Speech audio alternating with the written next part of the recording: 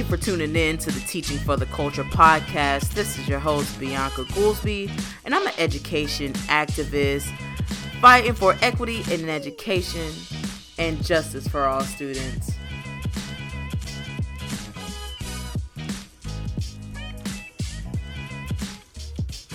We need to have a serious talk about bullying.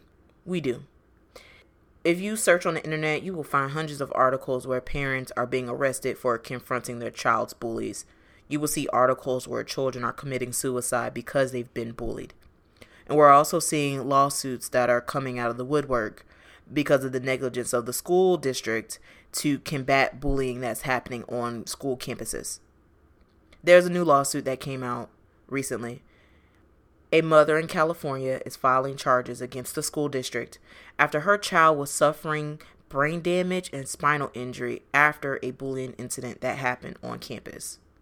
The messed up part about this whole ordeal was that this was actually captured on camera. The surveillance video shows that the 12-year-old, the victim in this case, was hit several times in the stomach and was choked by the bully and was pushed against the wall. And when that was happening, students started to crowd around to see what was happening, and they were watching. So you now see a crowd of students forming like this circle around the incident, and you see an adult that looks like a teacher, someone of authority at the school. They literally stopped, look at the circle, and kept walking. The child was on his knee in the surveillance video. He kind of mini collapsed. It looked like he had a difficult time breathing. So finally, the incident stopped. The bully stopped messing with him and helped him up and walked him in the hallway to the water fountain. While the child was at the water fountain, there was another teacher that walked up and noticed that there was something going on with the child. So she takes the 12-year-old boy and drags him by the backpack and sits him in a chair. Now, I want to remind you guys that this entire situation was captured on camera. The school employees notice that there's something wrong with the victim. So what they do is they carry him into the office and lay him on the floor. The victim had a seizure, and the staff left him on the ground by himself. And you see another adult in the room, but she's typing on the computer. There is no one that is with this boy, with this child on the ground having a seizure. They just left him. Like, are you kidding me?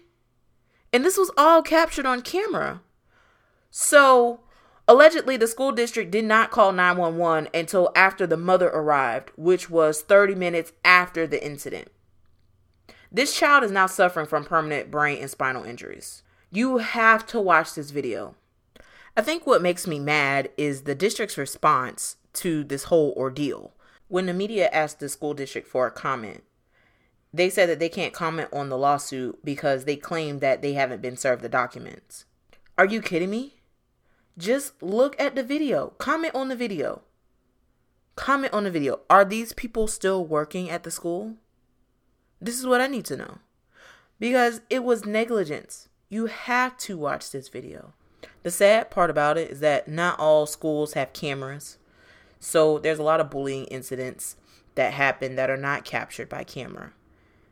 And you also have school districts that intentionally not provide clear and precise, accurate information for whatever reason that they choose to do that, but they don't.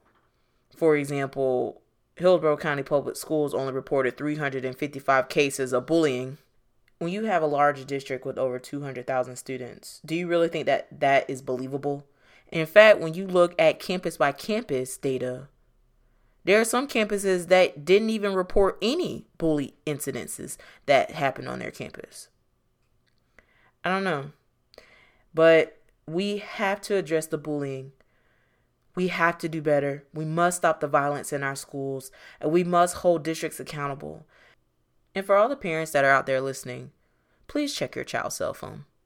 There's a lot of bullying that happens right on your child's phone via social media, text message, all of those type of things. And it's time that we be more intentional with our child's devices, because there's a lot of things that are happening on your child's phone that you may or may not be aware of. But it's dangerous for our children. And being bullied online 24/7 is very damaging, which is why the rate of suicide is increasing for our teenagers. I want to thank you for tuning in to today's episode. And until next time, peace.